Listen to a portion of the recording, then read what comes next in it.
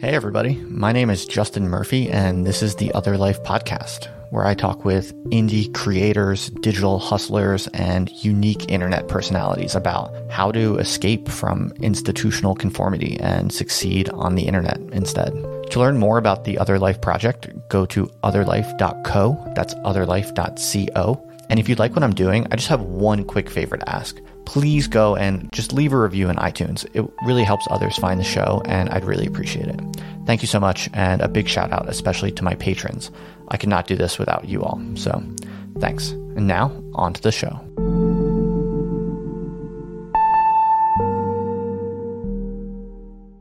All right, everybody. I am here with Max Nussenbaum, who is a writer and a previous startup founder, and he was recently drafted by the On Deck program to build their Writers Fellowship. So we're going to unpack what is the On Deck program, what is the Writers Fellowship, and all of that. But first of all, I just want to say to Max, thank you for joining me, Max. Of course, I'm happy to be here. It's going to be fun. How you doing today? Oh, it's just another beautiful pandemic day in 2020. I was recently introduced to the term 2020 good, which is I'm doing good, parentheses, given the current state of the world. And I'd say that's about where I'm at. Yeah, 2020 is so insane. Everything feels so insane right now. And in an interesting way, I think On Deck is a very interesting startup because they're trying to intervene in some of the craziness, specifically around academia. At least that's how I interpret On Deck. I interpret On Deck as a startup that is essentially trying to replace the university. Even though I don't think On Deck would say that explicitly, that's how I interpret the larger long-term mission. They describe it as seeking to build a modern educational institution. So if you don't mind, why don't we just start by, can you explain to me and my audience just how you see the essential wager of On Deck and what On Deck is trying to do? Yeah. So I'll start really quickly with kind of the history of On Deck, and then that'll get us to today and the bet, because I think it's the wager has evolved over time. And I think that's something with a lot of startups is they don't start with necessarily their big mission in mind. So they start with a little nibble of an idea, and then the bigger possibilities become apparent over time. So On Deck grew out of a dinner series that Eric Thornburg, the founder of On Deck, was having before it was a company just for fun. Basically, he was getting together people, mostly startup founders or early employees who were ready for the next phase in their career, the next step. That's where the term On Deck comes from. And the thesis there was that now there's been this sort of whole explosion of incubators, startup accelerators, organizations that help people starting very early stage companies. But what do you do if you're one step before that, right? You're someone who's been relatively accomplished in the startup world. You want to start a company, start your next company. You want to explore what comes next for you, and you want to do it in a way that's, if you join a startup accelerator, you have to have a company. They take equity in it. Even if your company is just an idea, you're committing to that path. Whereas On Deck was designed to be something more exploratory. So we had these dinners. It was just these free dinners he was organizing. They ended up spouting up all over the country, was hugely popular, and they realized, hey, there's actually a company here. And so that led to version 1 of On Deck, which was basically a dinner and event series and community for startup founders who were ready for what's next. Ran a couple cohorts in San Francisco and one in New York, which I actually participated in, where they'd basically bring people who are looking for what's next together, build a real community so they could meet each other as potential co-founders, early employees, learn from each other, bring in interesting speakers, VCs, startup people, and then do that in sort of cohorts of 8 weeks. And that was pretty successful, started to get pretty popular. Some On Deck founders, a lot of people met co-founders through the program, raised some money, ended up really kicking into gear a little before COVID hit. Right around that time, On Deck made the transition into a sort of remote first virtual community, basically under the thesis that even before COVID, the era where you had to move to one specific place to start a company or to achieve success in any field really was ending. And then on top of that, just talent is globally distributed, and trying to do these programs, even if they open them up in 5 other cities, we're never going to be able to get the full range or breadth of talent that they could find. And so the founder program has been pretty successful, and we're now in our 6th cohort of it. And a part of the idea of On Deck from the beginning has always been that we're about helping people who are going to build the future and promoting entrepreneurship in a really broad definition of that, right? Not just the sort of narrowly backed like Silicon Valley VC-backed startup that you often hear about. Even the founder fellowship, I think, already works that way from a really interesting just business model standpoint, which is that unlike an accelerator or an incubator, it's not an equity deal. You're not giving up equity in your company. You literally just pay to do that. And I think the advantage of that, one, is there's much more of a clear alignment. Our users literally are our customers. They're paying us to do this program, and so it better be good. but also it gives people a lot more freedom and flexibility in business models. They're not locked into a venture-backed model. People have done On Deck and bootstrapped a lot or even explored the nonprofit space. But we quickly realized that there were so many other sort of types of people, types of entrepreneurial types or builders that a program like this could exist to help.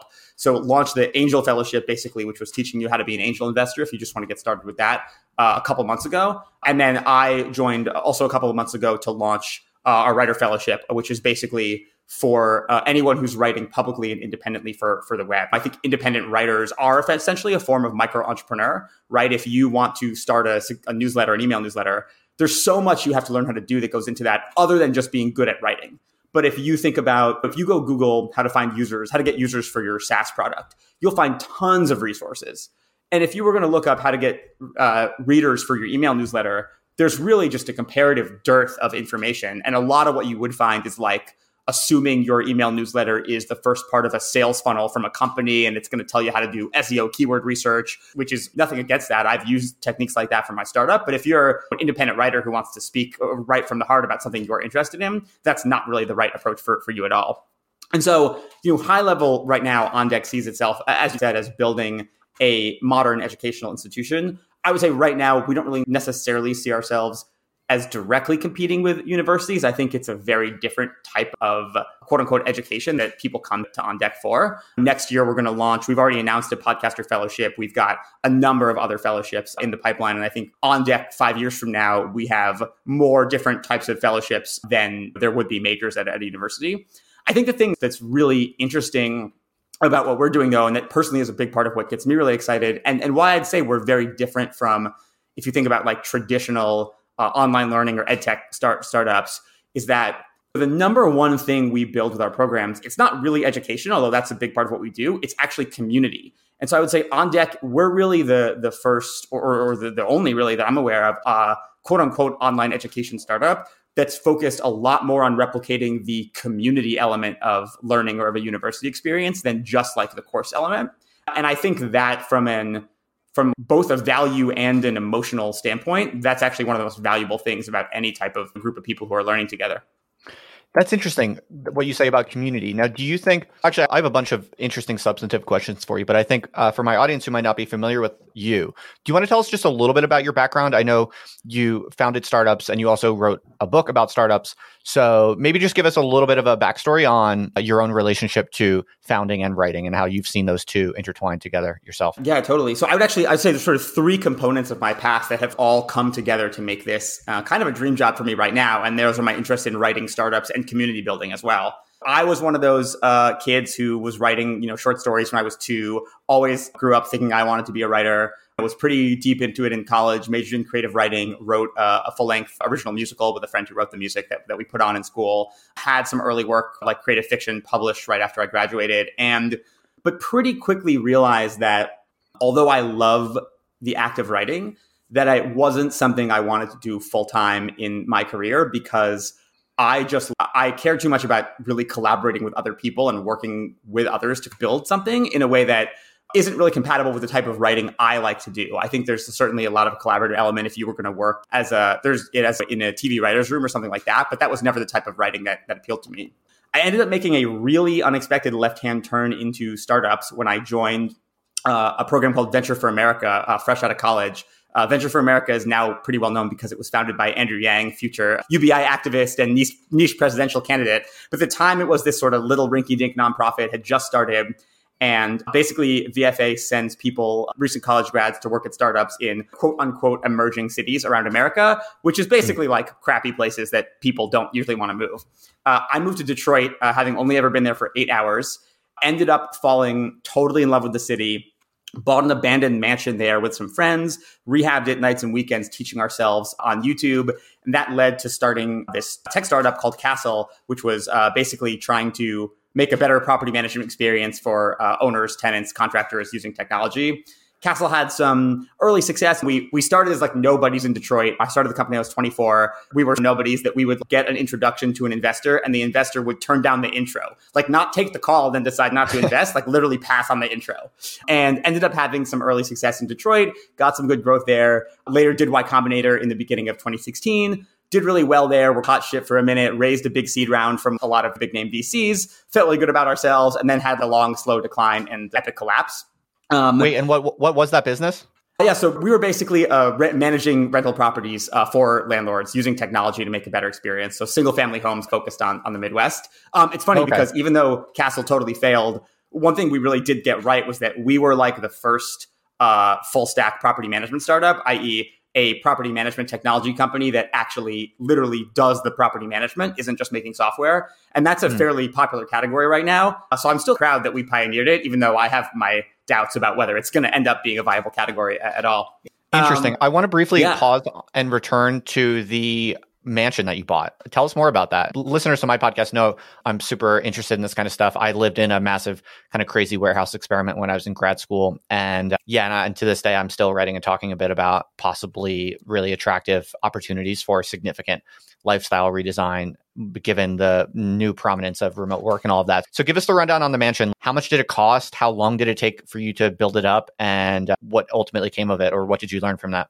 Yeah. So I think one of my absolute favorite things about living in Detroit was that there was just this incredible DIY community spirit. I think a lot of it you saw emerge because just government sources, government institutions or official organizations there were just so few of that in Detroit as compared to a lot of other cities. When I moved there, I think 2/3 of the streetlights in Detroit were out. This was 2012, right at the nadir. And one of our neighbors built his own streetlight that he wired to an outlet in his house so that we could have light on the block. And there just that kind of spirit was everywhere. And there were a lot of people like doing a lot of really great, crazy projects. It was the kind of place where we moved there. We were 23-year-olds when we decided to buy this mansion at a tax auction. And we asked a bunch of other, people we knew, some of whom had fixed up houses themselves. Hey, is it crazy for 23-year-olds who don't know anything about construction to buy a mansion that's a total teardown and try to fix it up themselves? And that is crazy, just to be clear. Like, I think in objective reality, and every single person we talked to was like, nah, do it. Go ahead. It's just like that kind of place. So we purchased, it was this mansion that had been abandoned for at least 5 years. We're not totally sure how long. Was a total wreck. It was a 7-bedroom, 3,500 square foot mansion in what in 1920 was the richest neighborhood in America. Purchased at tax auction for just over $8,000 that we raised from Kickstarter. Or it wasn't actually Kickstarter. We used some other platform, some kind of crowdfunding. Wait, $8,000 total? Yes. Now that's very misleading because we ultimately put over $200,000 into actually fixing up the house. Okay. We actually formed an LLC, found an outside investor. It was essentially a very micro scale real estate development project because obviously we did not have anywhere close to $200,000 ourselves. So the $8,000 figure is misleading, but yeah, $8,000 and the house was ours. And it was like literally it needed new roof, new plumbing, new electrical, new wiring, new everything. And basically what we did is And say more about how you raised the money. Yeah, basically, the honest answer is we got really lucky. But basically, it's funny, in retrospect, it could have really gone either way, right? Like we raised the $8,000 to buy the house in a crowdfunding campaign where we got a lot of people we knew to chip in $50, $100. There was some promotion from Venture for America. We put in some of our own money as well. I was on Who Wants to Be a Millionaire when I was 19 and won nowhere close to $1 million or even $200,000, but a nice little chunk of change for when I was a teenager. And so we scraped enough money together to buy this house. And then we just were hoping and crossing our fingers that we'd be able to put more money together. We borrowed at pretty high interest from some other people we knew, low amounts, and then basically ended up at a year in, we were putting together the financing. We'd get a little bit and we'd do a little bit of work. We'd get more, we'd do more. Ended up basically through total luck and privilege. One of the guys I own the house with used to work for Quicken Loans, which is like the biggest employer in Detroit. Dan Gilbert, who owns the Cavs, owns it. And he got connected to a really rich woman who works at Quicken Loans, who basically just like decided to do him a favor and invest the money in this house. It's funny because it ended up that this is going to have been a really profitable investment for her. But I think at the time she was just like, yeah, I'm so rich that she put in $100,000 and she's so wealthy that she basically the equity deal chooses. She both gets a big chunk of the proceeds if and when we sell the house, and she gets distributions from the rental income every year.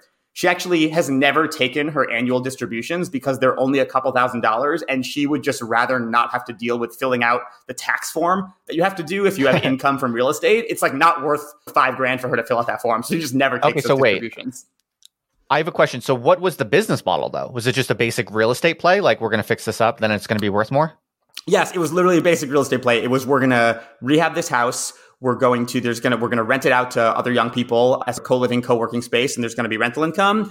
And then eventually we're going to sell it, and it's going to be worth a lot more. And it was a bet on Detroit, right? I think we believed, and it has definitely turned out to be true, that Detroit was in a pretty bad spot. We thought it was going to do better. We really were confident it wasn't going to do any worse. I guess there's always a deeper bottom. And I think that really turned out to be true. We still own the house. I still have a lot of ties to Detroit. I go back there often, and the city, obviously, still has a lot of problems, but it's nothing like it was in 2012. Okay, so you all build it up, and did that go well? Did you successfully bring it up to a nice, respectable living condition, or how did it play out? Yeah, it did. I mean, there's no better way to motivate yourselves to make a house really nice to live in than moving in when it's still a complete shithole with no electricity or running water, because you are very motivated to make it livable as soon as possible when you have to live there, even if it's not livable. And yeah, basically, we obviously hired contractors for stuff like the roof or the electrical or plumbing that we weren't going to be able to do ourselves. For a lot of the intermediate stuff, we took this approach of, for example, something like tile. We hired a contractor, but then instead of having him hire subcontractors, we were the labor, and he taught us how to do it. And then for a lot of stuff like refinishing the floors or the drywall or whatever, we either taught ourselves from YouTube, or we, had tons of neighbors and other people we knew in this really great DIY rehabber community we went over to someone's house, our neighbor's house, and helped him build his deck. And then he came over and, taught us how to refinish floors. So it definitely, It's funny, if you walk through the house, you can tell which rooms we did first, because you can clearly see us getting better in the quality of the work. There are many aspects of it that look like 424-year-olds who didn't know what they were doing fixed it up. But this house was built in, I think, 1919. This incredibly beautiful house originally. The original hardwood floors, molding, the quality, the bones of these homes are just so strong that you have a lot of leeway, even as a relatively inexperienced person, fixing it up, and it's still going to look pretty fucking awesome when you're done. And so how long did it take you to get it up to par? And then what happened? How long did you live in it together? How long was it until you all went separate ways? And why did you go separate ways? And how did that play out? Yeah, so it's funny when people ask that question, because people would say, how long did it take you to finish the house? And I'm like, it's still not really done, I mean, the house is never done. There's more. What is it currently appraised at?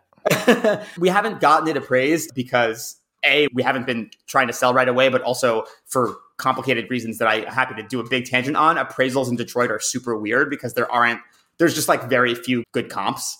So what's your guess, or what would Zillow predict? I would guess it's probably worth $400,000 to $450,000, which would be about double what we spent and put into it, if you value our labor at zero. The joke of this is that when we sell the house, which we'll probably do in the not too distant future, we'll each get what'll feel like a nice chunk of change, but it's going to be less than minimum wage for the labor we did over 2 years. And we always joke, it's funny because people are always like, oh, wow, you own a house in Detroit. I'm like, I own 12.5% of an LLC that owns a house in Detroit. Oh, you only own 12% of it? I thought it was only 4 people. Oh, yeah. Four and then people the plus the equity investor. So she has 50 and then the 4 of us split the other 50. But the truth is, I would have done it. I would have done this for free. Just the experience of fixing up the house was super fun. Getting to live there was amazing. It would have been totally worth it, even if we never made any profits from it.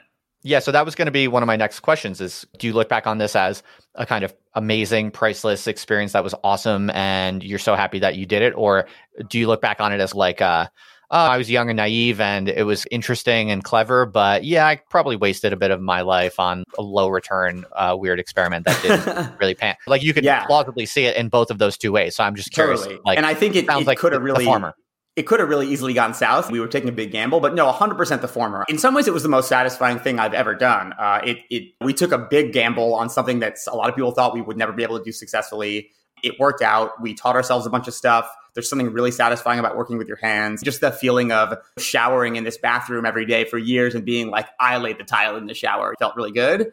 And it really laid the groundwork for 2 of the people I bought the house with later ended up becoming co-founders of my startup. And I think we had this really great advantage that it was like our proto startup, right? We worked together on this thing. It wasn't really a company. Technically, it wasn't LLC, but it gave us a really good experience working together. It made us battle tested. When we did our Y Combinator interview, they asked how we knew that, because co-founder breakups are like the biggest cause of startup failure in the early stages. And they asked how we knew that we would stay together as a team. And we slid over like an 8x10 photo of the like decrepit living space that we had been living in before the house was fixed up. And we were like, if we can stay good friends and coworkers and collaborators after like living together in this room for 6 months, like we can definitely start a company together. Nice. And it also was really one of the foundational experiences because we all lived there, and then we had a bunch of different other friends move in and out. A couple companies got started out of the living space. It was another really foundational community building experience for me. So the first early example of those different threads being pulled together. Nice. Yeah, that's fascinating. And how long was this experience all in? So let's see, there was maybe like 6 or 7 months of prep work of planning, exploring different houses, raising the Kickstarter money. Then a year of working on the house before we were able to move in, just like doing demo and getting it wired for power and stuff. Then it was like another 2 years while we were living there and fixing it up. Maybe another 6 months or so where we lived there while it was mostly done. And then basically what happened is we lived there together and operated our startup out of there until about 6 months after we did YC. The company had grown a good bit. We ended up opening a second office in Oakland, California. The founders, myself included, mostly then were based out of Oakland, but we had a team in Detroit. We maintained a room in the house. I spent about 2 years basically flying back and forth between Oakland and Detroit, half living there.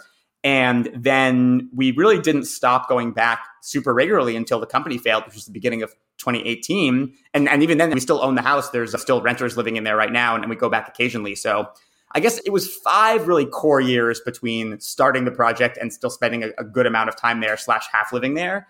And then I don't think it's even completely over yet.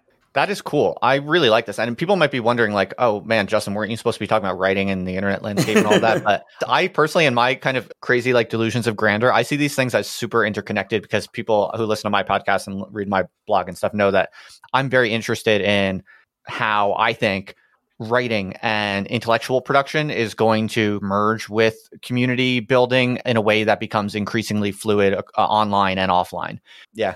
I think that's exactly right. And I would say really the way that I think about the thread that's tied all the disparate things I've done together is storytelling. Obviously, literally when I was writing fiction, I was literally telling a story. But for this house, a big part of the way we got people to put money into our Kickstarter was telling the story of what we were going to do. We made these videos and we had this newsletter where we would give people updates and creating this such that it felt like our whole community was invested in our success. I think that's a big part of what you do when starting a company is storytelling. And I think that when you're building a community, creating sort of the myth of why that community is coming together, even if it's just for a 2-day party in the Airbnb or something, that's what makes those communities strong. Yeah. Do you think that this is neglected and underexploited in Silicon Valley? Do you think that co-housing or co-living possibilities are really being overlooked by people that are trying to jumpstart like serious creative projects, whether that be a company or a YouTube channel or whatever the project might be? I definitely have this hunch that there are super interesting and viable configurations that involve groups of people basically doing a combination of a real estate play, but also a content production play, also a kind of publicity stunt type of play, a kind of reality TV model layered on top of individual content creators doing their thing. And at the same time, the actual dynamics, the energy and the motivation of the people doing these different projects is enhanced and accelerated by the simple act of being together in a way that now is all of a sudden way more viable and imaginable because so many people are doing remote work. Do you want to speak to that a little bit more broadly, saying like how you see that right now and in the near future? Because I think it actually does relate to the longer term trajectory of programs such as OnDeck or such as IndieThinkers.org. Like I think this is where we're going. So it's not totally disconnected from the writing and the internet landscape question. Yeah, big picture, I think that's right. I think our years of the founders living together and having our office be our house, or it was funny because the space was set up mostly like an office. So people would say, oh, do you work from home? And I would say, no, I live in my office. We didn't even have a kitchen table or anything. I think that was really powerful. And I think people crave that community to some degree. I wouldn't say I think it's overlooked by Silicon Valley. I think there's a lot of people in Silicon Valley paying attention to this. And I think the downside is, and I say this with as a former and maybe current startup person myself, as someone who lived in Oakland, but still adjacent to Silicon Valley. But like the problem with all these Silicon Valley co-living experiments is like, who wants to co-live with the type of other people who would want to be like the early tenants in a Silicon Valley co-living startup, right? That's those people. I think some of them are great, but that's a very narrow niche of community. And I think a lot of these things just inherently work better if they're bottom up, right? Do you want to live in a awesome co-living environment that you and the people you live with created yourselves? Or do you want to live one that's run by a startup with a dumb name and where the community involves like having an app? And I have friends who started co-living companies. Like I'm for it. And I also think there's elements of, I don't know, one of my sort of like fantasies that I probably will never actually do is, are you familiar with Oneida? I don't think so. So Oneida was somewhere between cult and intentional community in upstate New York. I think in the 1800s, that was really forward thinking. They were early feminists. They like practiced free love, but they also made silverware. That was how they like financially supported themselves. And the intentional community / cult, I would say, eventually became more of a cult. The founder, when he got older, started doing all the disgusting things that power-hungry cult founders typically do, and it fell apart. But the silverware brand still exists. It's now owned by some other company, but I actually still have Oneida silverware. Anyway, I think like the idea of, I don't even want to call it starting a company that's also a co-living scenario. It's more like starting an intentional community that's also working together on projects that enable you to be that enable your community to be sustainable, I think is really awesome. I also see 1,000 ways that could obviously go horribly wrong. And it's very incompatible with Silicon Valley scale culture. But I'd love to see more types of experiments like that happening today. Interesting. Now, what do you think is the key to building a successful cult? Yeah, it's funny because people in Silicon Valley often say, oh, successful companies are a lot like cults. And I think it is true, but I feel like it's one of those pieces of Silicon Valley rhetoric that like had some good stuff in it originally, but now has just been repeated to a point where it's lost all meaning. But yeah, I think people crave the meaning and community that they get from organizations. And there's a lot of aspects of cults that I think are really positive, right? A cult is basically like a awesome like community cults are in some ways such awesome communities that people want to be a part of them even when all this horrible stuff is revealed. And I think this is like a little bit weird to say, but I think you could probably, there's a lot of power in potentially removing some of those aspects and still taking the lessons you can about community building. It's funny because I'm watching The Vow right now. Are you familiar with this documentary? No. The Vow, it's about NXIVM, which is that cult, that sort of like Hollywood cult that was where the founder was having women branded with his initials. It's really gruesome. Is this on Netflix? Yeah, it's on HBO. Okay, cool. It's really gruesome and abusive stuff. But the thing that's fascinating about it is that NXIVM, this organization, was like essentially a giant self-improvement multi-level marketing scheme of the kind where there was some sketchy stuff going on, but no sketchier than any other multi-level marketing scheme.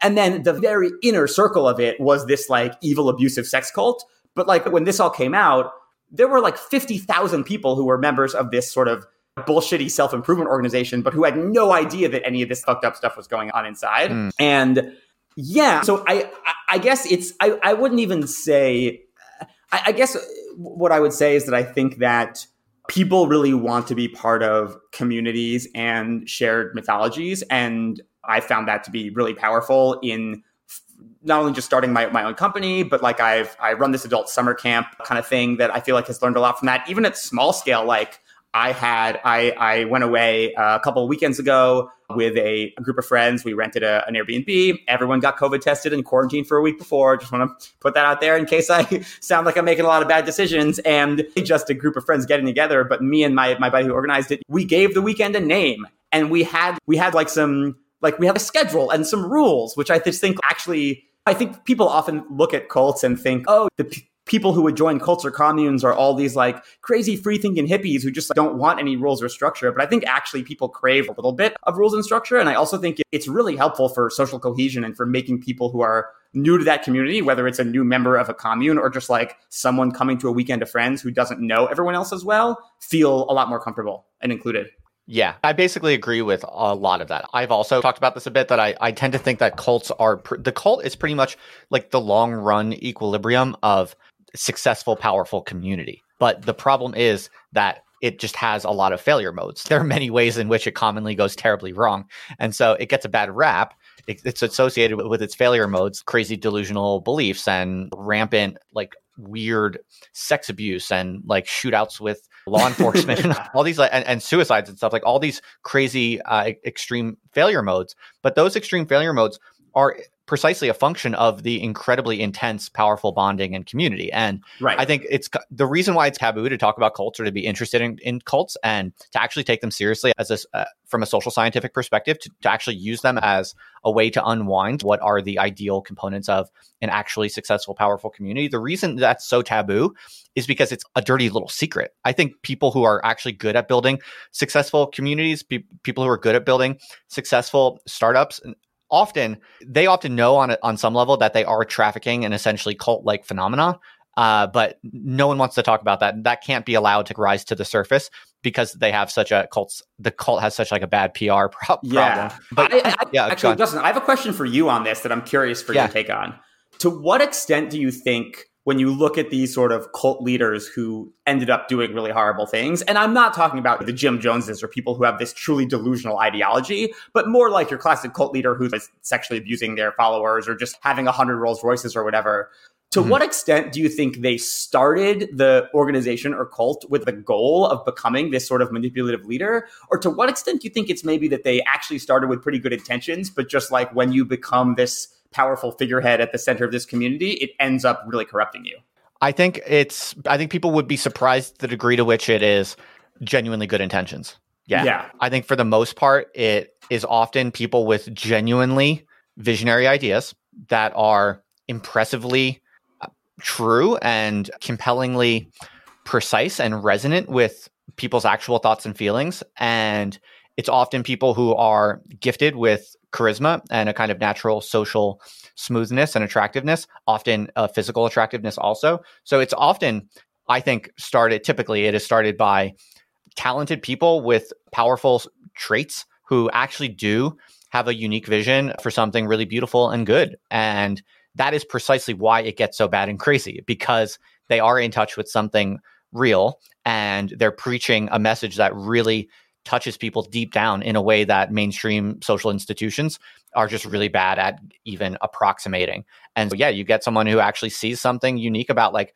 how true community can be. You get some people who see some real honest truths about just how bad normal, functioning mainstream institutions are. And they see so clearly in their soul, like what human beings could be if they simply avoided the bad things and did all the good things, and everyone trusted each other and had faith in each other and pursued the radical good away from social constraints. That is a genuinely intoxicating and genuinely really existing kind of possibility. I think it's actually a genuinely existing attraction that is, in theory, attainable. But the problem is it's just so dangerous, because if you can actually organize other people to have that kind of shared enthusiasm and that shared faith in each other that is willing to basically say all of the rest of society doesn't see this thing that we see, that's insanely powerful. And at the same time, because of that power, that's exactly what allows it to go off the rails in such like unpredictably chaotic and horrifying ways.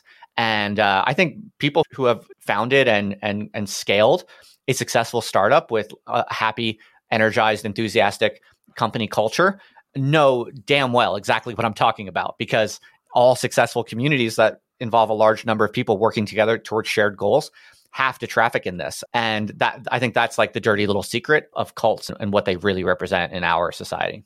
Yeah, I think there's a lot of truth to that. Do you think that they're sometimes evil people trying to manipulate and accrue power from the get-go?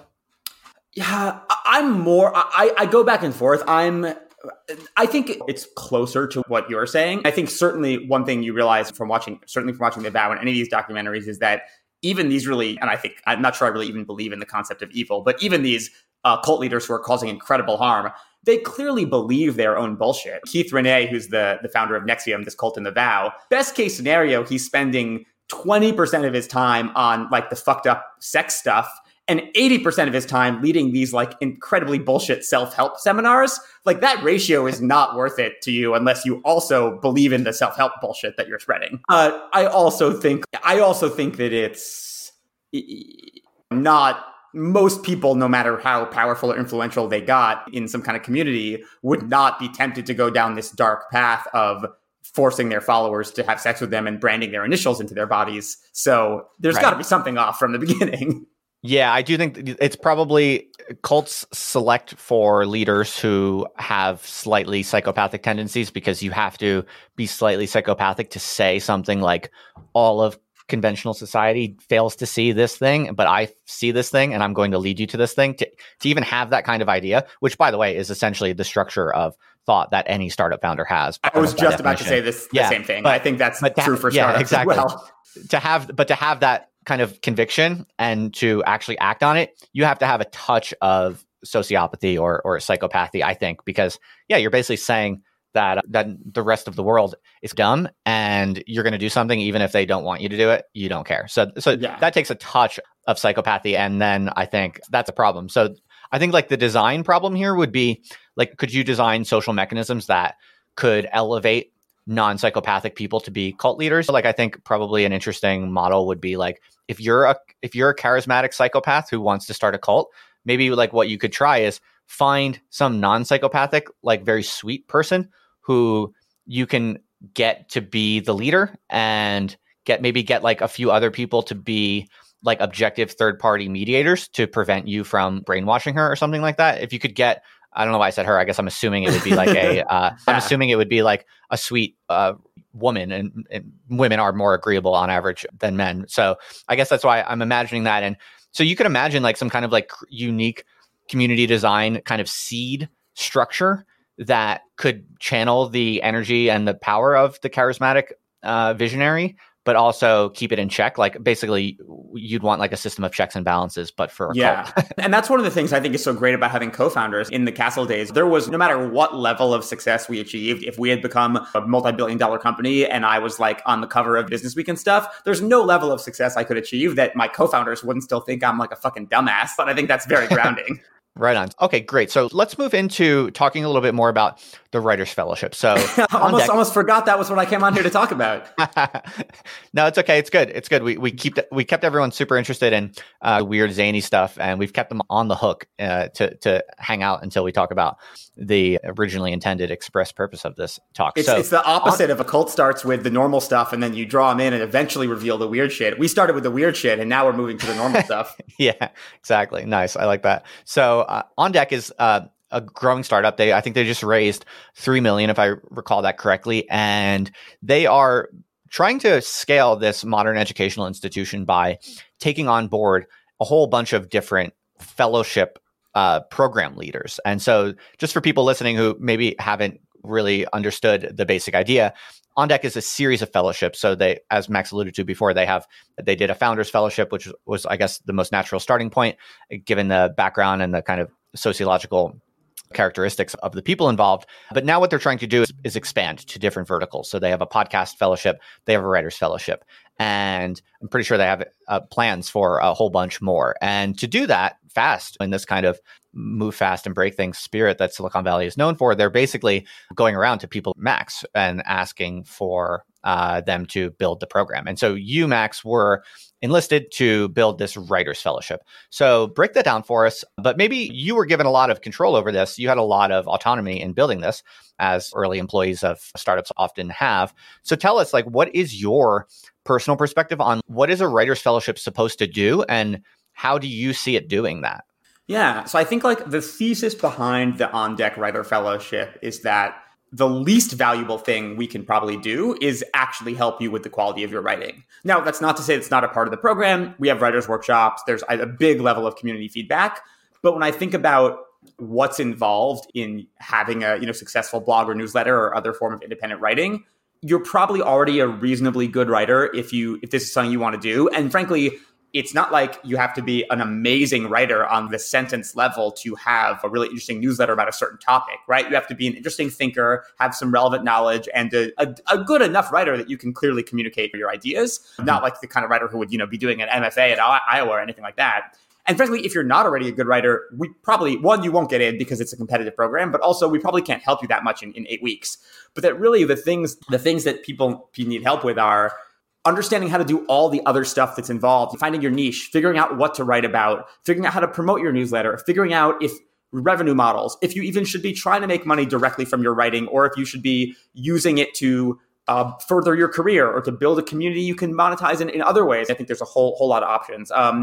Just like sticking to a regular cadence, finding a community of people who will inspire you. So much of quote unquote successful writing is just like getting up ginning up the confidence to be like, yes, I should write and put my voice out into the world, which is something I still have trouble with, despite being, as someone listening to this podcast can probably tell, not someone who is shy about sharing my opinions with the world. So can I pause? Yeah. So I'm curious, you mentioned the initial part of the program is helping people sort themselves into different goals and trajectories. I'm curious, what kind of heuristics do you have for when you encounter a new person who is a writer or wants to be a writer? How do you think about sorting those people into different types of projects or goals? Yeah, I would say first off, just to think about On Deck in general, we describe our programs as like a buffet or a choose your own adventure, right? Like we attract a very entrepreneurial set of people who do not want to be going through some course that's like the 10 steps to successful writing. We create a bunch of experiences and sessions and stuff and people can pick and choose what they want. A lot of it is pretty self-directed. We're there if people have questions or want to learn, but it's not like we're like everyone goes through some funnel where we help them like figure out their goal. And I think really what I think about is first off, the vast majority of people, I think, should not be trying to directly make money from their writing. That can be the right fit for some people. And I'm talking especially about bloggers and newsletter writers, but I think a canonical example is like we have someone who's knows a ton about grocery logistics, wants to write a grocery logistics newsletter. He's probably not going to start charging and making a lot of money from his grocery logistics newsletter. What he is going to do is that through hopefully becoming the preeminent grocery logistics newsletter, which I don't think will be that hard because it's not like there's a ton of competition, his career opportunities in the grocery logistics space in which he works are going to 10x over what he had before. And I think that kind of thing is what most people should be doing. I also think that you don't always, and this is the case with a lot of the successful newsletter authors that I know, although not all of them, is you don't necessarily have this like master plan from day one. You start writing something to explore. You might, from my angle, like personally in my newsletter, I'm trying to grow my audience just because that's what motivates me to write. If I know that at least some people are going to read what I have to say.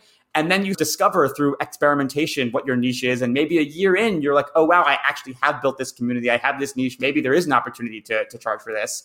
But I think any creative process has to be more exploratory.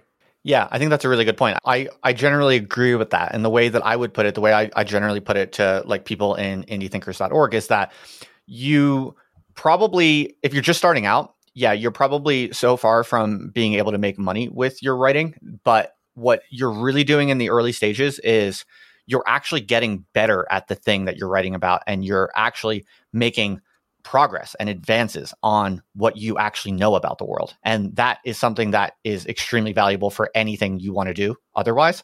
And also, you're building a portfolio of assets that could come in handy in the future in ways you might not ever be able to predict or realize.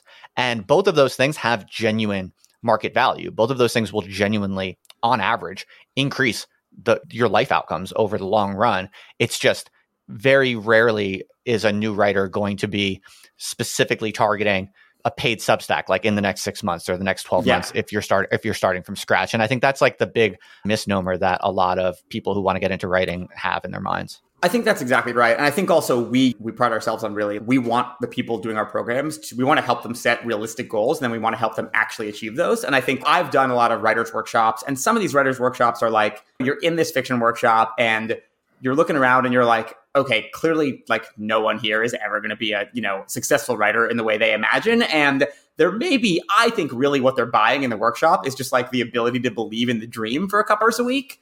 And I don't even think there's anything wrong with that when you look at these little organizations that are running writers' workshops like in most cities.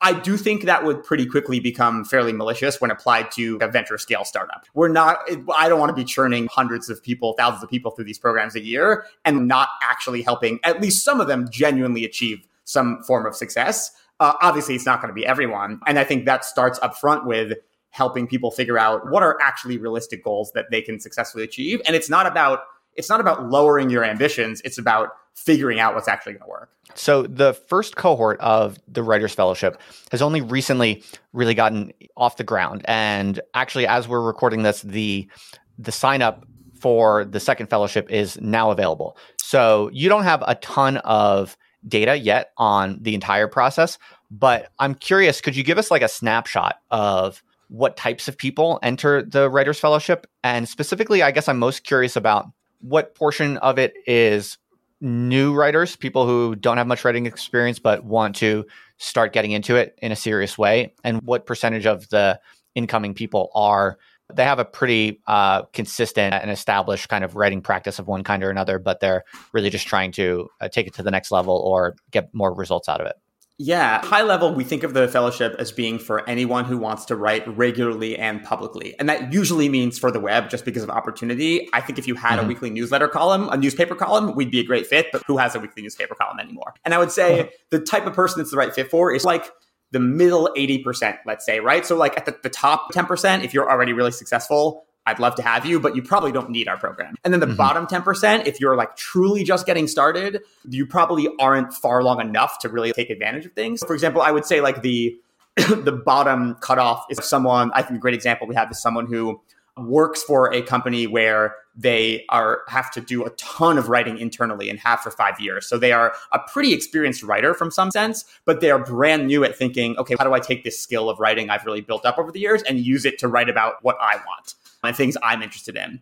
And then at the sort of top end, it's people who have a regular newsletter or blog, and maybe they have a couple thousand subscribers already, but they're trying to figure out how do I take this to the next level, and then everything in between. Okay, interesting. So what are some kind of plausible outcomes from this program that you, as the leader of it, would aim to achieve? Yeah. So we survey people coming in, and I don't have the numbers in front of me, but it's roughly something like 60 or 65% of people are primarily focused on growing their audience. And that includes from zero if people are just getting started. Another like 20 to 25% are focused on, they really just want to establish like a regular writing cadence and build a habit that lasts. And then maybe 10% after that, maybe 15% are focused on growing revenue.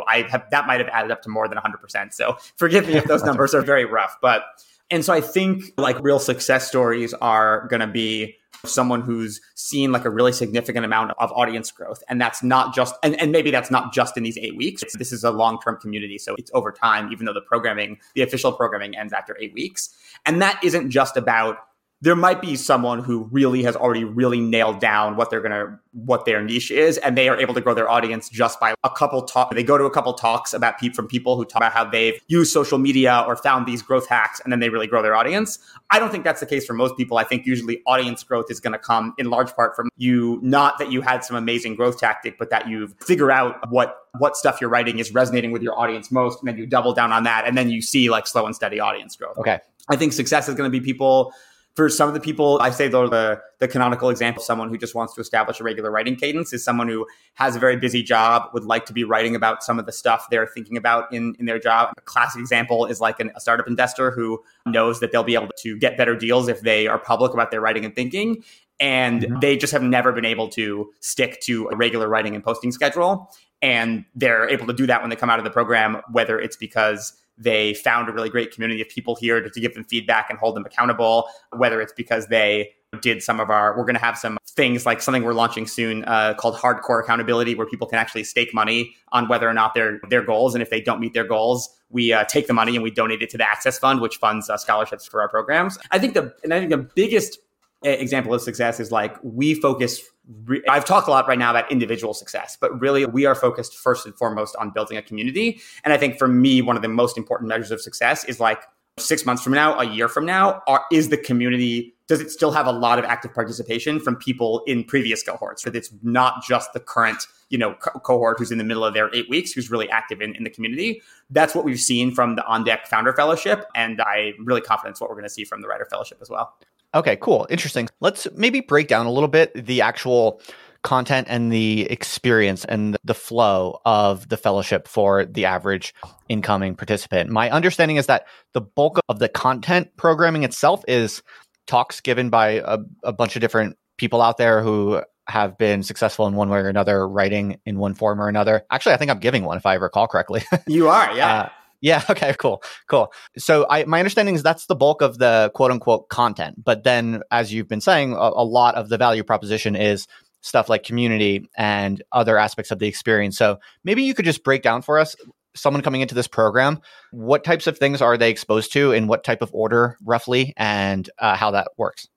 Yeah. So I would say there's four main components to the quote unquote content. One is the talks that you just mentioned. There's 3 or 4 of those a week. People like, obviously, you yourself coming in, Tyler Cowen talking about writing at Marginal Revolution, Nadia Eghbal from Substack talking about how to build a successful newsletter on Substack, that kind of thing. These are all private off-the-record talks. People get really transparent. They take Q&A. And the other really cool thing we do is that we record all these talks for internal session libraries. When you are a writer in this program, a year from now, you won't be able to attend the events live once your cohort has wound down, but you'll still be able to access the sort of recordings of all these talks on kind of an ongoing basis. Then we have writers' workshops, which are your fairly standard issue writing workshop. But I think the thing that we're able to do that's really cool is have people who are writing about similar topics in similar mediums be grouped together.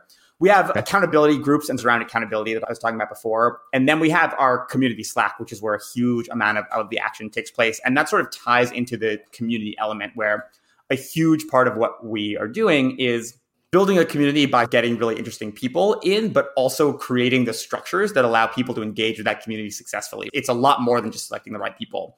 For example, we have community sessions and community office hours where basically anyone in the cohort who has something they feel like they have to share with the community can schedule a session or make themselves available for office hours. And we have a lot of systems behind the scenes to make it, really easy for people to do that. And the end result that's having office hours with who? With other fellows. For example, one of the things that's been amazing is we're 3 days into the cohort already. There's already like 15 either community sessions and office hours going on. A fellow has a really big Twitter following talking about how he has been able to grow the audience for his writing by using Twitter. Some people who have experience with the traditional publishing world talking about that. People talking about their productivity hacks. And we end up getting to this point, as we've seen in the Founder Fellowship, where there might be 5+ community sessions or office hours per day. And I think that ends up being, it's funny, we ask people when they come out of our Founder Fellowship what the most valuable part was or what they were surprised about. And people consistently say, I was really surprised that the community was far and away the most valuable piece, even though we tell everyone up front the community is the most valuable piece. So for people to still be surprised by that, it means it's even more valuable than they thought. Okay, so this is interesting. So these office hours are created by fellows and they are attended by fellows. Yeah, it sounds like this is purely autonomous, spontaneous generation from within the participants. Community. More or less, we do some stuff. For example, before the fellowship kicked off, I found a couple really promising people who I knew were interested in office hours, and I sort of lined it up such that they would be offering them on like the first day to set the tone and avoid the problem of who's going to be the first one in this Slack channel. Right. So we do some seeding, but more or less, yeah, it's really community driven. And it's one of the things we think about when assembling the cohorts, because it is a competitive program, is not just who's going to benefit from this and who's a good writer, but how can these different people contribute to the community? Yeah, that's really interesting. How do you motivate people who are paying for this program, presumably on the expectation that they're going to get something out of it, as most people pay for most things for? But you're telling me that basically there's this upswell of people in the program just going out of their way to create these sessions where they share valuable insights and lessons and stuff like that. I think other community builders out there might be very interested in how you do that, because it sounds pretty awesome. And anyone who's built a community knows that this is the critical kind of inflection point where you can get members actually motivated to be producing their own valuable content for each other. But it can be quite a hard thing to get going. So I'm curious, it sounds really cool. How do you get people to, why exactly are people motivated to strike up these office hours and teach everything they know? Like, what is it? Because there's a large community and it's like an internal status play? Like, these people, if they can make a office hours and teach something really badass, then a lot of people in the community are going to admire them, and that's intrinsically rewarding. Or what's going on there? Yeah, I think, and I'll preface by saying this is just my crazy eye theorizing. I haven't surveyed people about why they do this or anything, but I think there's a few main components. I think one is definitely the internal status thing, like you were saying, and we do a lot of just like shout outs and talking about people and getting the Slack to be really fun, such that I think there's that real sense of status. I think there's an element of just like it does for most people, it does feel intrinsically good to share something that you know a lot about and have other people. I would do it for free. I do it for free. And then I also think there's an element of writing especially can be a really solitary thing. I think a lot of people really crave a community around it. I opened this podcast by talking about how I ended up not becoming a full-time writer because I like collaborating with other people too much.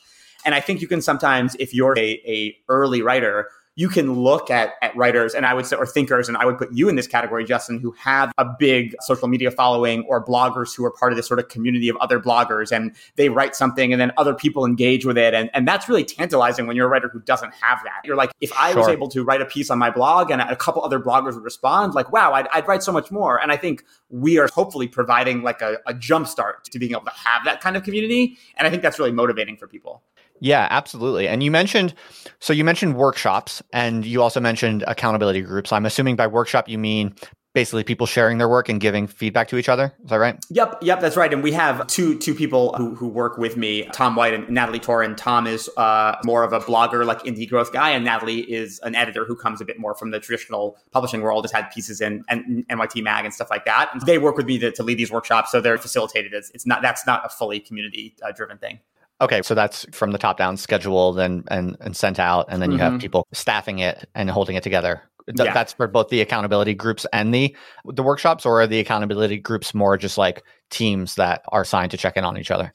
The accountability groups are in between. They all have a facilitator assigned to them to be checking in and monitoring things. Does that mean that facilitator is there the whole time at every single meeting? Not necessarily, but we want to have someone at least keeping an eye on what's going on and there to potentially make connections. If someone in my group says, I'm really struggling I'm having a really high churn rate for my newsletter, I don't know why, hopefully I will know someone else either in the program or in the broader On Deck community who's gone through a similar problem that I can connect them with. Okay, interesting, cool. And would you say that the people taking this program, how buckled down are they on this? Are they treating this like a full-time job, or are they doing this while they are holding full-time jobs? No, definitely not. Pretty much everyone has a full-time job or is freelancing a lot or something like that. And I'd also add that we have people from Alaska to Australia. So basically every single time zone. And that's a big part of why we design it as this buffet style experience is you can commit as much or as little as you want. Obviously there's a bare minimum I'd say you'd have to do to get value out of the program. But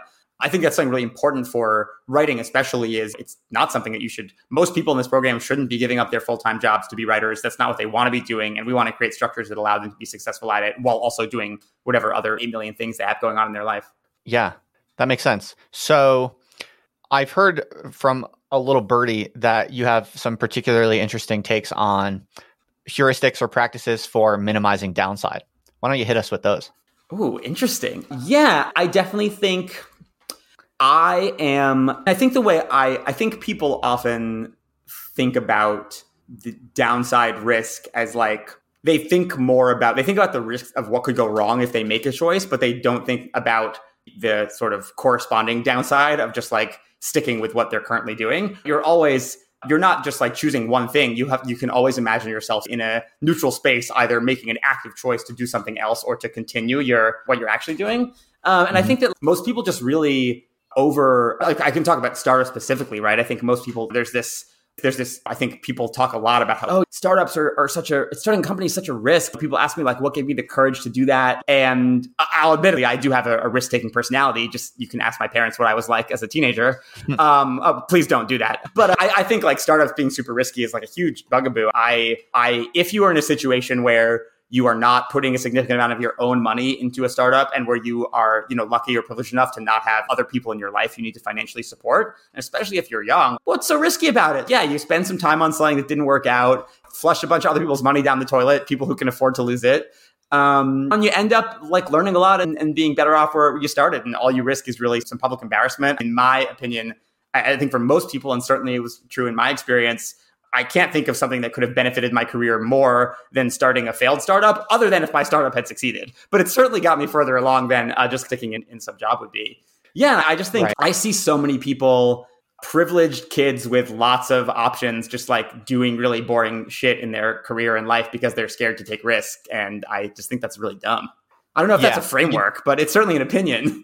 No, it's good. It's good. And I think it actually has some applications to the writing game in that one of my talking points is that I generally find that writers or people who want to take writing more seriously, want to build a blog or build an audience writing, I find pretty consistently that they are way too worried about getting in some kind of vague trouble for what they think.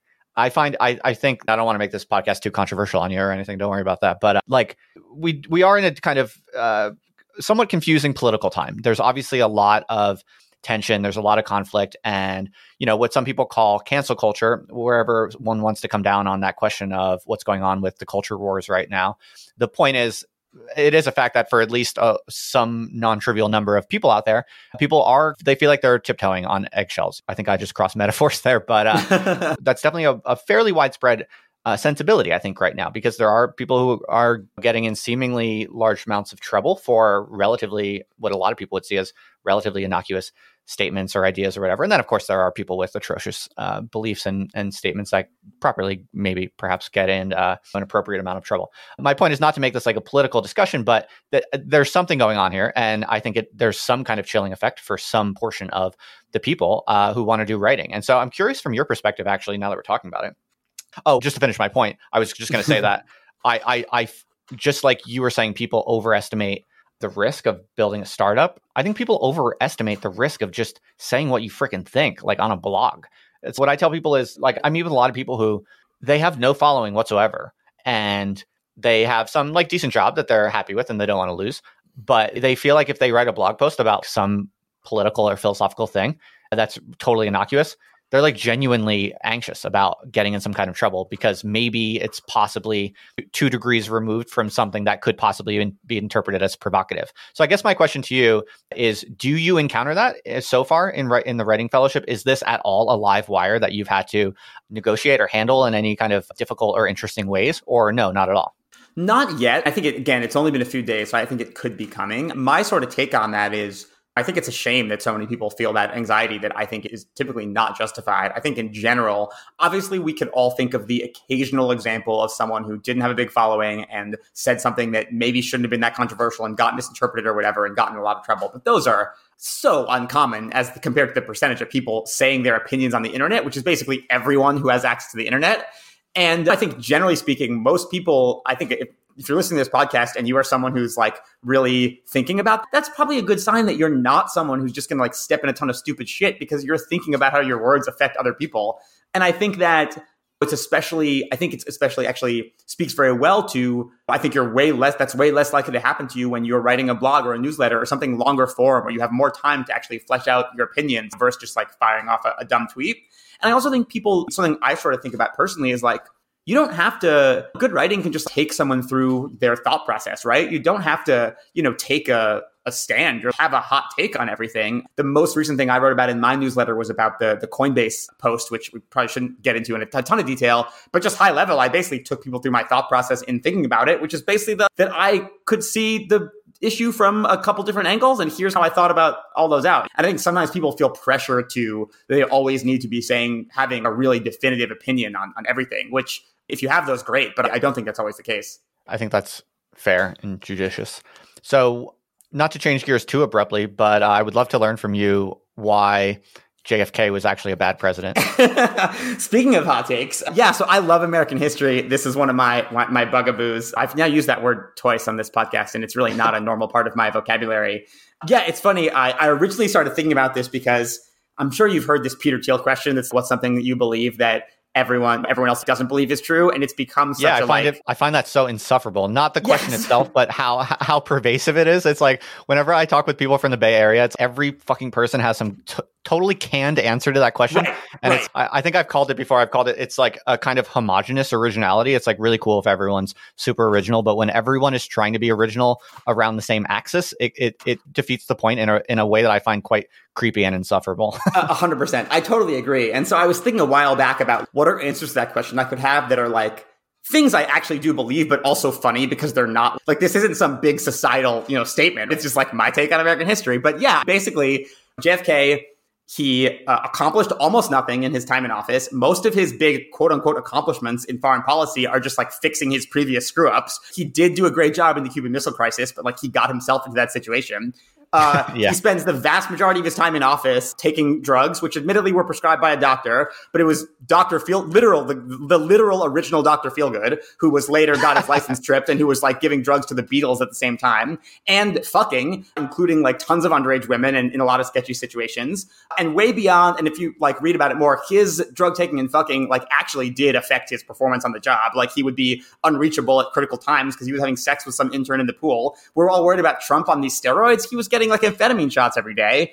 And if he hadn't been assassinated and then been subject to the most aggressive media myth-making campaign of like anyone we've ever seen, he would not be super well regarded. And on top of all that, he fucking got us into Vietnam. Admittedly, LBJ escalated it a great deal, but it was Kennedy who like originally got us in there. So yeah, I gotta say, from everything I've read about the guy, he seems super charming and fun. I'd love to have dinner with him. And I don't think he was in our, bottom 10 presidents of all time, but his status is wildly above his actual accomplishments. And I was very happy to see in my home state of Massachusetts, to see Senator Ed Markey defeat the other, I forget which Kennedy it was, some younger Kennedy nephew in the senatorial primary, hopefully the last gasp of the Kennedy mystique, which America should definitely be moving beyond. There's my hot take for you on this podcast. I think that's a fair point and well argued. Is there on the internet like a super long Max Nussenbaum hit piece on JFK? Kind of outlining all this? I feel like there should be. There is not yet. It's something I have been thinking about writing. The problem is this piece would require me to revisit some of the many actual books I've read about Kennedy to make sure I'm getting all my facts. And with the amount of time I'm spending on the writer fellowship, I've just been turning to writing things that wouldn't require quite as much like rereading of 600-page books, but it's coming eventually. Nice. Awesome. Yeah. The Kennedy family, the whole family's pretty crazy. It's pretty sketchy, that family. A lot of people don't know about the Chappaquiddick incident. Do you know this story? Oh, yeah. Of course. That story. Yeah, I won't rehearse the whole thing, in part because I don't remember all the details, but people should look into it. It's pretty sketchy.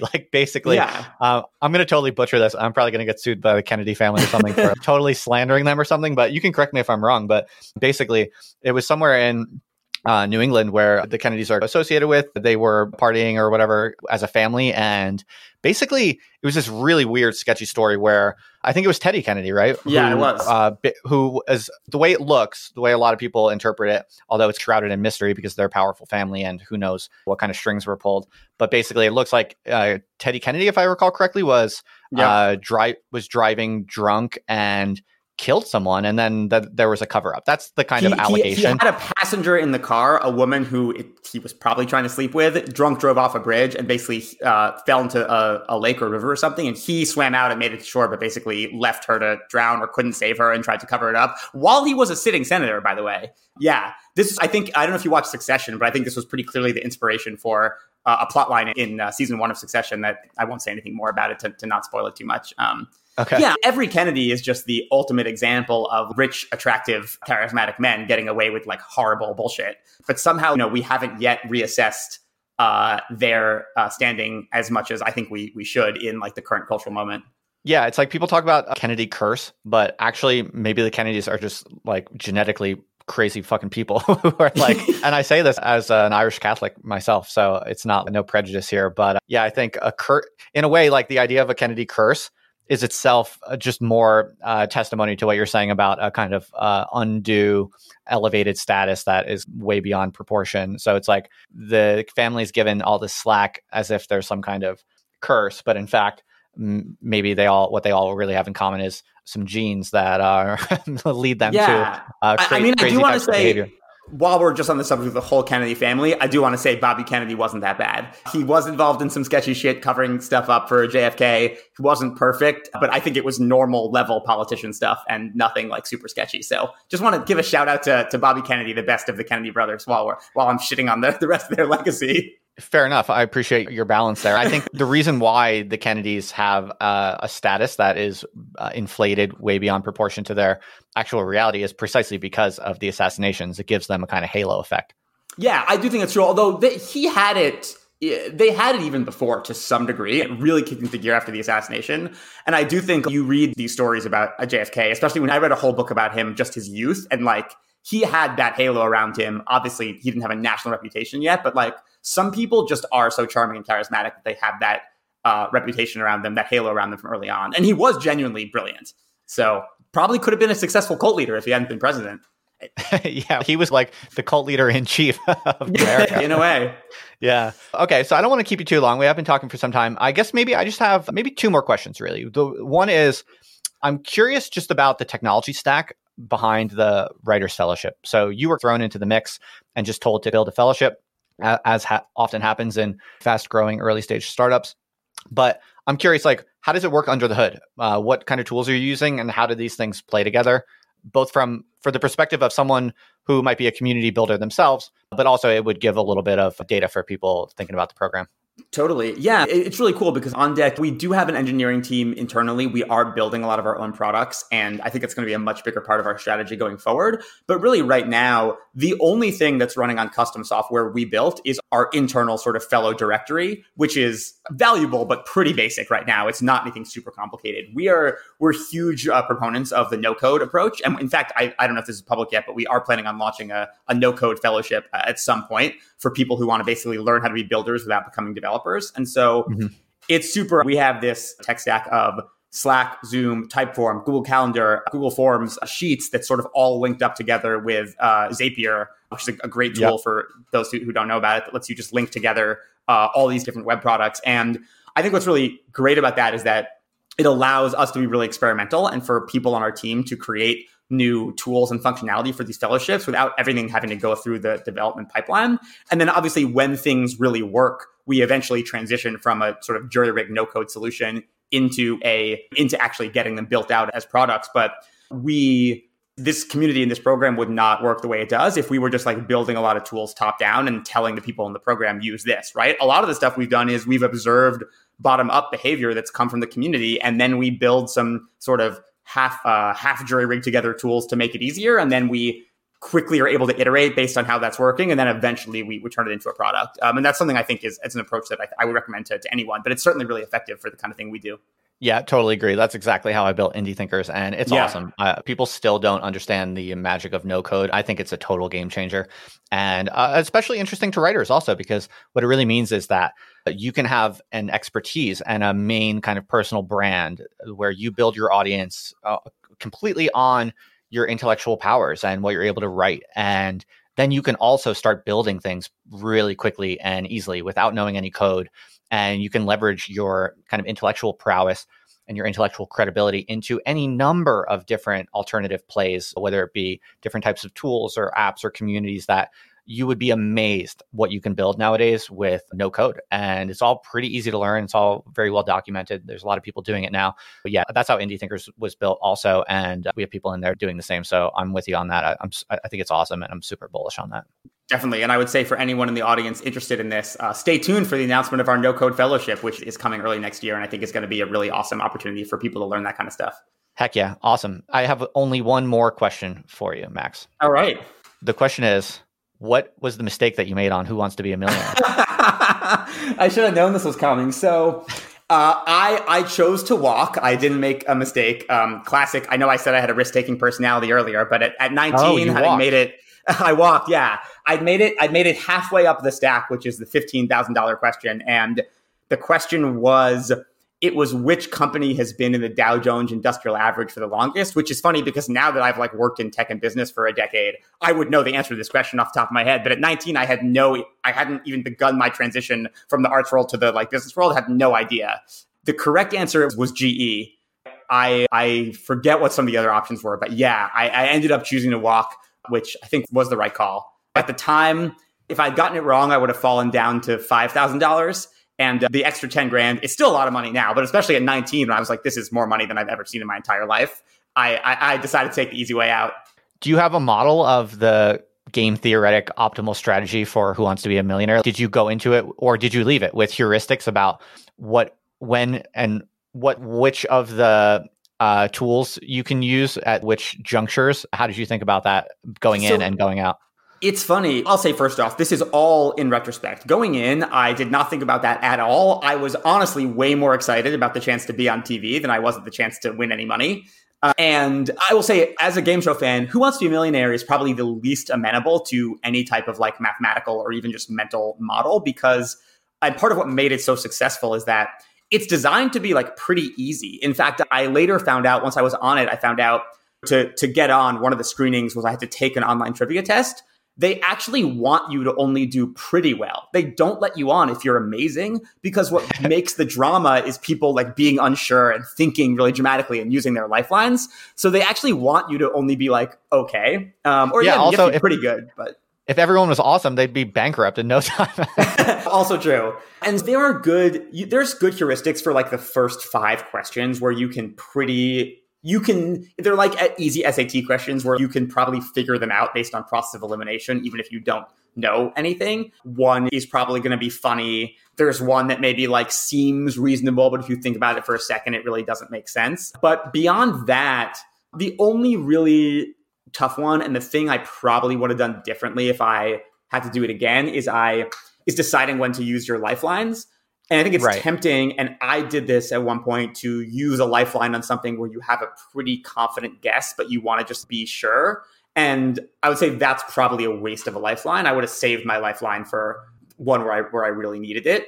Because the GE question... In other words, you're saying people are too risk averse. They lack the risk tolerance to guess what they are pretty sure is correct, so they waste it. Yeah. Or at least I was. I don't know if most people are. I also think it's very different position when I went on that show at 19. So there were some questions that like 100% would have been easy for the audience or my phone a friend, but I just didn't know because I was as a child, basically. So I didn't have that much lived experience. So I think it's very different from if you're 40 and you're stumped on a question, the audience probably won't know because they're probably not any smarter than you. But if you're 19, they might. So I do think the strategies are a little different if you are very young on that show, which is obviously not very common. But I suspect also the major cognitive problem with playing Who Wants to Be a Millionaire optimally is I suspect that being on TV really amplifies the loss aversion bias. Yes. Because no one wants to be a loser. Like, yes. You're 19 years old. You don't want to start your public life with losing a show that probably like less impressive people have done better on. So Oh, sorry, go ahead. No, so I was just going to say, so you probably, the average player is not making the optimal strategy with the highest expected value, but you're really just trying to make sure you don't lose in a stupid way. That's 100% right. My biggest fear was being one of those people who loses in the first couple questions and doesn't get any money. And they're all so easy. But these videos of this guy, I remember vividly a guy who first question, what color is Big Bird? And he goes, green, final answer. And then immediately you can see it in his eyes that he was like, no, I said the wrong one. And just people get caught up in I don't know. You're on TV. It's stressful. There's hot lights and you just say something stupid and wrong, which is something I've done many times, not on TV, but just in my personal life. So you always know that's a possibility. Totally. Max, this was awesome. Super fun, interesting stuff all throughout this. Was there anything you wanted to let my audience know other than the fact that the sign up opportunity for the second cohort of your Writers Fellowship is now available at the time that they'll be listening to this? Anything else we didn't cover that is really important to share or that you just really wanted to get out into the world? No, just wanted to emphasize that. It's at beondeck.com/writers. I'm sure you have like notes or something where we'll throw the URL in. It'll be in the show notes. Anyone who thinks this all sounded appealing or who just wants to have more opportunities to listen to me say crazy stuff, the Writer Fellowship is for you. So I encourage you to check it out.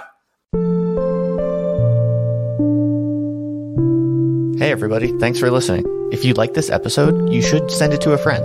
Just email it to them or post it on your social networks, whatever.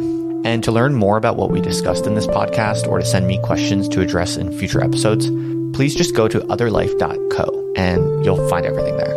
There's actually a ton of cool stuff on there, so check it out if you haven't already. Thanks again, folks. I'll see you here next time.